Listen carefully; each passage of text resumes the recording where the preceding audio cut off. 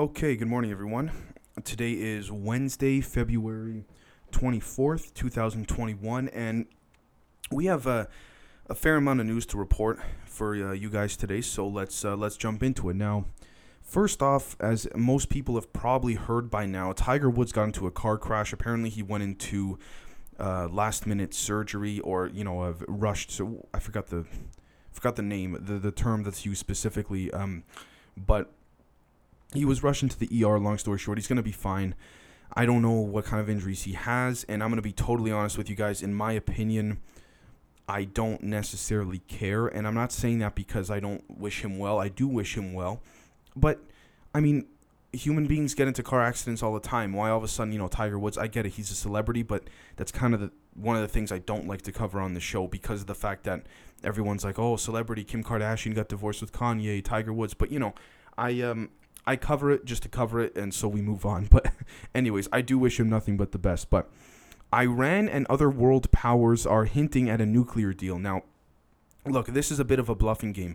And the reason why I believe that personally is because when I look at it, what I see is multiple countries, South Korea, America, you name it, have frozen assets on Iran and all that because of their nuclear, enrichment of uranium and all that.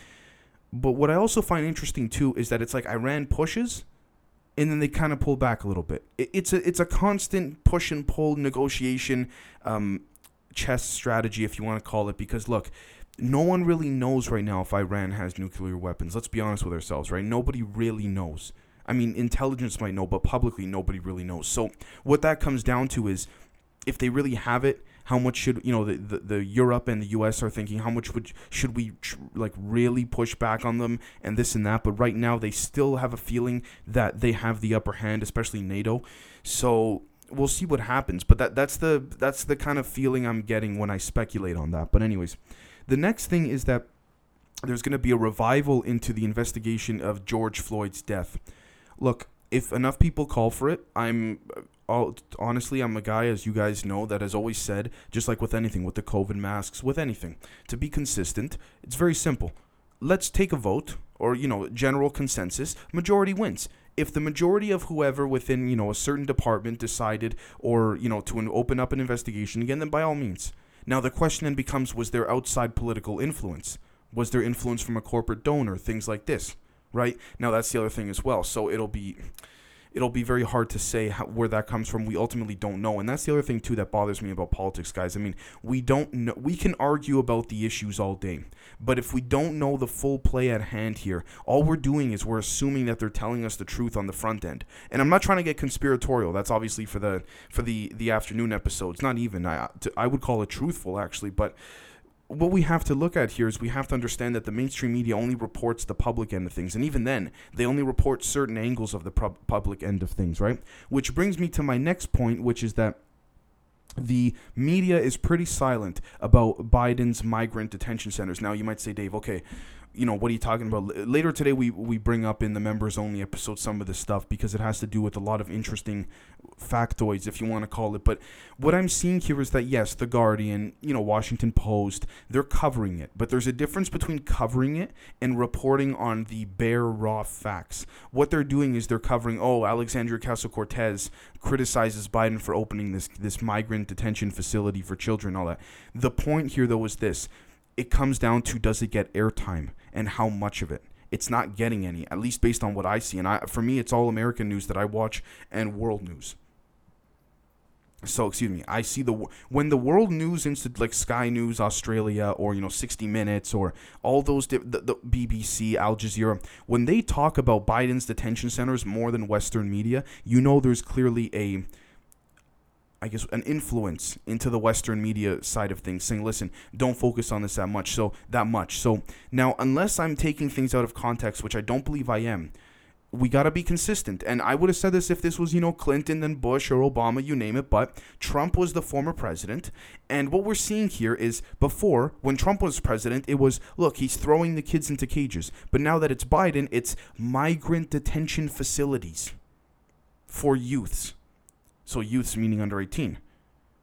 So kids. detention facilities? Are they detention facilities with, foam padded jail, metal bar, full padded, foam padded bars, or metal bars? No, they're metal bars. So what the hell's the difference? You see the use of the fancy words? That's the thing that bothers me, to be honest with you guys. Again, I'm not taking Trump's side, but I'm definitely not taking Biden's side. And I got to say, it's consistency, right? And now you might say, Dave, you just said that we don't know the full story. We don't. But based on what we know, the hell is what's he doing, right?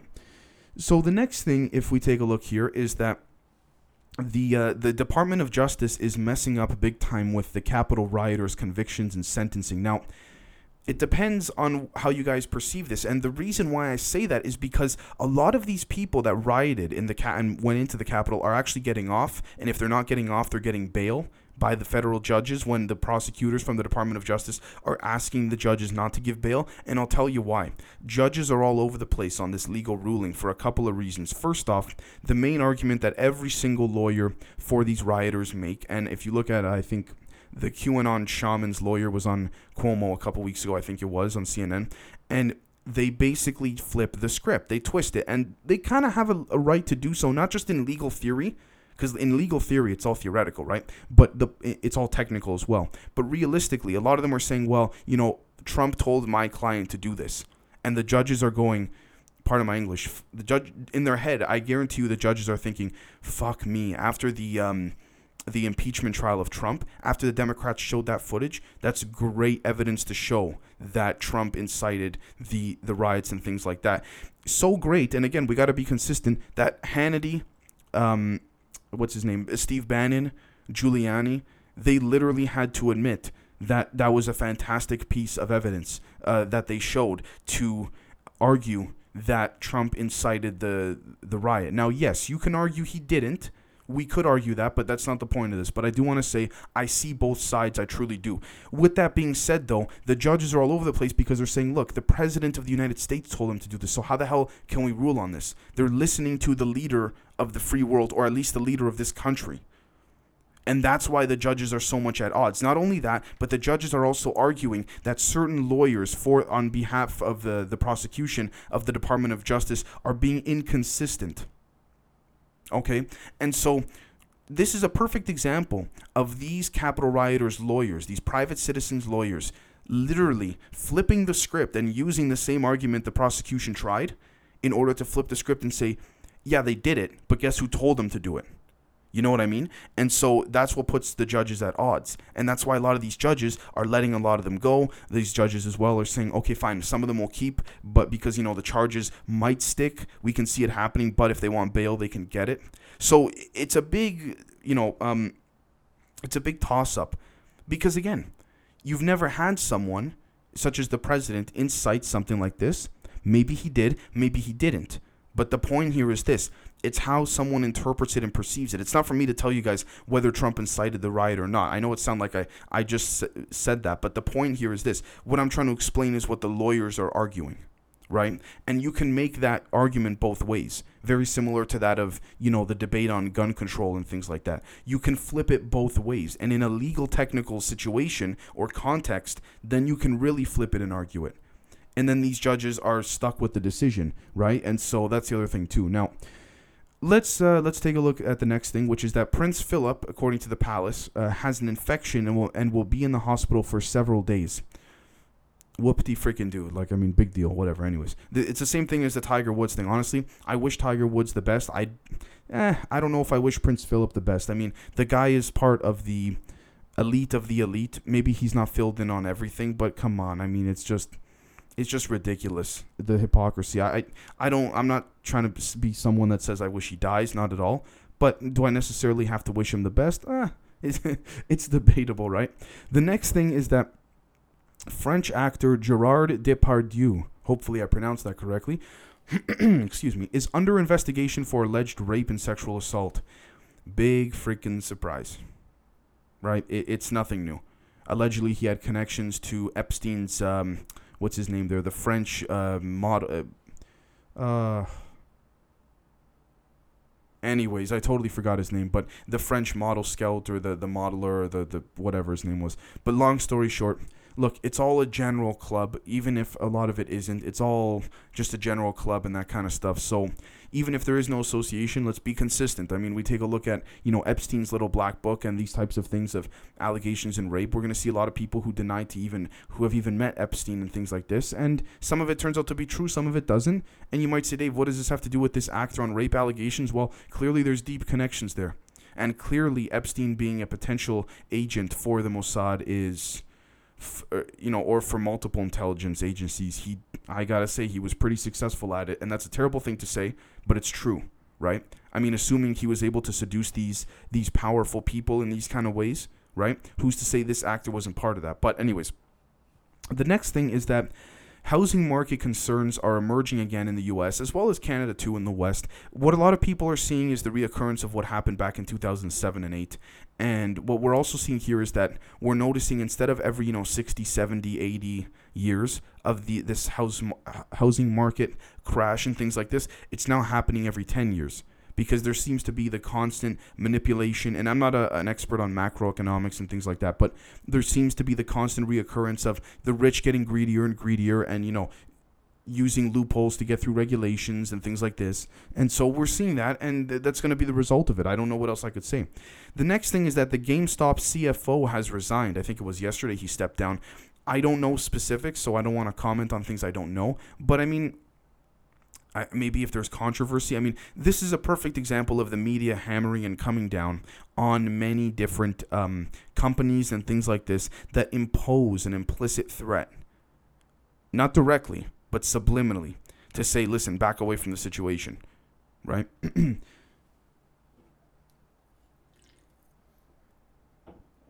next thing is that the social media site Gab, which, by the way, Gab is staunchly free speech. I wouldn't say that they're necessarily right-leaning or left-leaning.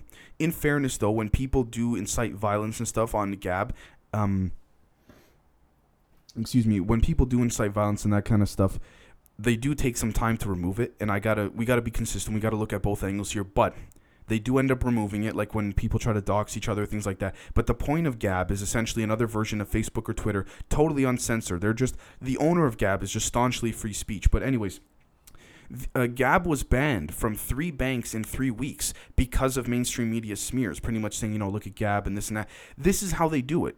And I'm not even trying to sound conspiratorial. They imply and they bring it up on mainstream media channels and networks, and then these other major companies say, like banks and, like, for example, with the whole thing with Parler, Amazon servers and all that, they say these things and they look and they go, okay.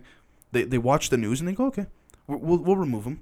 And this is the thing, this is the problem I have, and this is my opinion, and this is what kind of frustrates me. I'm not talking left or right or whatever. Everybody said, and what we can argue about whether it's justified or not, but let's just say, everyone said to all the people on Twitter who are not happy with the censorship, which generally seem to be those on the right, but it's some on the left, some in the center too, not going to lie. But those on the right that are not happy, everybody said, and the mainstream media said, if you don't like it, go somewhere else. And that's what they did. They went to Parler. That's what they did. Now, you could say, okay, fine, that's their own version of cancel culture. Guys, I'm not trying to argue politics right now, not left or right. Very simple. A bunch of people said to another group of people, if you don't like it, go somewhere else. They did. They went somewhere else, and that somewhere else, I'm saying with air quotes for those listening audio, that somewhere else was Parler.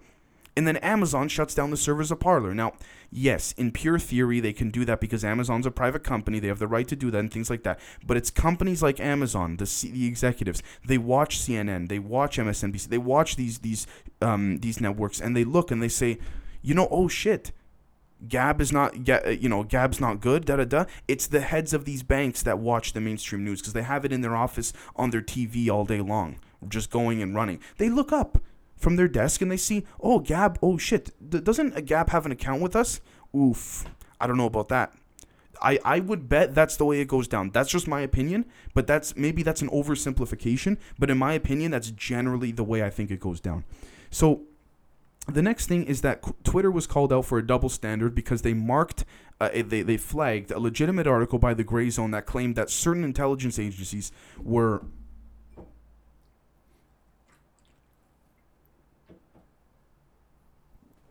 trying to weaken the Russian state. Why was it flagged? I mean, I get the double standard. Anything with Russia, Twitter's pretty much flagging. Which, I mean, if you want to talk about having peaceful relations, that's not exactly the best way to do it. Even if Russia did interfere, collude, hack, what you name it, right? When we look at all this, I have to take a step back and say, okay, the double standard here, and this is my opinion, and I know you guys want to hear it, so I'm going to say it. The double standard is clear. Anything with the word Russia from a verified account or not, or a verified news source, authentic, legit, or independent, Twitter goes, no, I don't know about that, right? Just because it says Russia in it. And also Twitter flagged it because Twitter has a little bit of insight onto the intelligence operations, because you don't think Twitter's helping the intelligence communities through the use of social media suppress Russian, state and influence and things like that as revenge for what Russia possibly did? Sure. But my problem here is this, and this has to do with the double standard. When you look at the Russia investigation, there's a lot of legitimate points, I'm not going to lie, but there's a lot of, pardon my English, made up bullshit as well. And I say that for this. I don't care if Russia did it or not. We're past that. The point here is that I get it. They need to pay a price if they did something, rightfully so. This is where I agree with the left on this. But the point is that if you want to have healthy relations with Russia in the long term, this is not going to help it. Right? And then you might argue, okay, Dave, you're saying that we should kind of cave into Russia? No. But let's be consistent here. Right? And so my point here is this, and I think this is where I take more of a progressive liberal stance, but I do have to say it. Again, my opinion. We have someone like Julian Assange who has been in jail and, isolated and things like this in certain embassies for years because he couldn't leave the embassy or else he'd get arrested, for technicality reasons and all that stuff. He refused to give up his sources from the WikiLeaks thing. But what he did say was he guaranteed it was not Russian state or Russian intelligence, anything Russian. Whether or not you believe him, that's one thing. But Julian Assange is in jail, or he's been locked up for years, going mentally insane, okay? And because he won't divulge his sources regarding the Hillary Clinton WikiLeaks dump. However, when the CIA comes out and says, we got 2 anonymous sources and we can't say who they are because we got to protect their identity, but they told us Russia did it, who do we believe here? The guy who's in jail for defending and not wanting to tell his sources, or the CIA who, yes, in a lot of ways they do help, protect the West, and I appreciate that, but at the same time, they lie to the public like there's no tomorrow as well. I don't care if it's for our own benefit or not. When you lie that much, you're not to be trusted when you say, oh, we got 2 anonymous sources here. You know what I mean? Did you just make it up, just like the Iraq WMD? And look, I get it. There was a different time, different people, different administration. I understand that. But we got to be consistent here. And there's no consistency unless we know the full truth, and we'll never know the full truth. You know what I mean? And that's the sad thing. The next thing is that Obama and Bruce Springsteen started a podcast. Okay, great. And finally, South Korea will unlock $7 billion in Iranian assets after consultations with the Biden administration. Again, like I said at the beginning of this episode, it's a chess game. Push, pull, leverage, negotiation. Feel it out. Little bit of theory with a little bit of street smarts. How much do they have? Uranium, nuclear-wise. Can they, But Iran is also saying the U.S. has a ridiculous amount of nukes. So they can literally blow us out of the water, literally and metaphorically, if they really wanted to.